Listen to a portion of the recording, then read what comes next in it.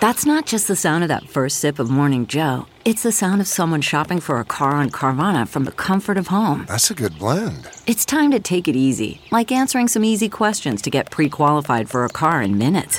Talk about starting the morning right. Just like customizing your terms so your car fits your budget.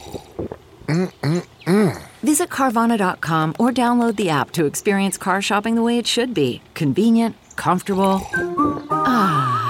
Good morning, I'm Blair Leday at Fox 2 with your St. Louis news, driven by Bomarito Automotive Group. Missouri State Highway Patrol issues an Amber Alert for a 12-year-old Natanja Holmes. Police say she was leaving Ferguson Middle School Monday afternoon when she was taken by two women that were driving a blue minivan with no license plates. Holmes' parents filed a report for a missing person when Natanja did not come back home from school. The Amber Alert was issued after they reviewed the security footage from the school and told police they did not know the two women who took her. Anyone with information should call the Ferguson Police Department. Amazon workers are planning a protest this morning at the Fulfillment Center in St. Peters. There will be a march on the boss inside the warehouse, followed by a news conference with Amazon workers outside. Workers are demanding better pay and safer conditions. Get rid of those old prescriptions you have around the house today with a drug drop-off event in Waterloo. That's at the Waterloo Police Department from 9 to 11 this morning. You can safely throw away unwanted or expired prescription drugs. From the Fox 2 Weather Department. The days are getting shorter with sunrise not until 6:42 a.m. and sunset at 7:11 p.m. We start cool this morning in the 50s with some spots of patchy fog. The sun will warm us into the mid-80s by this afternoon. Temperatures will get increasingly warmer throughout the week as a high-pressure system moves to the east and southerly winds shift into the area. We'll see highs in the 80s and low 90s this weekend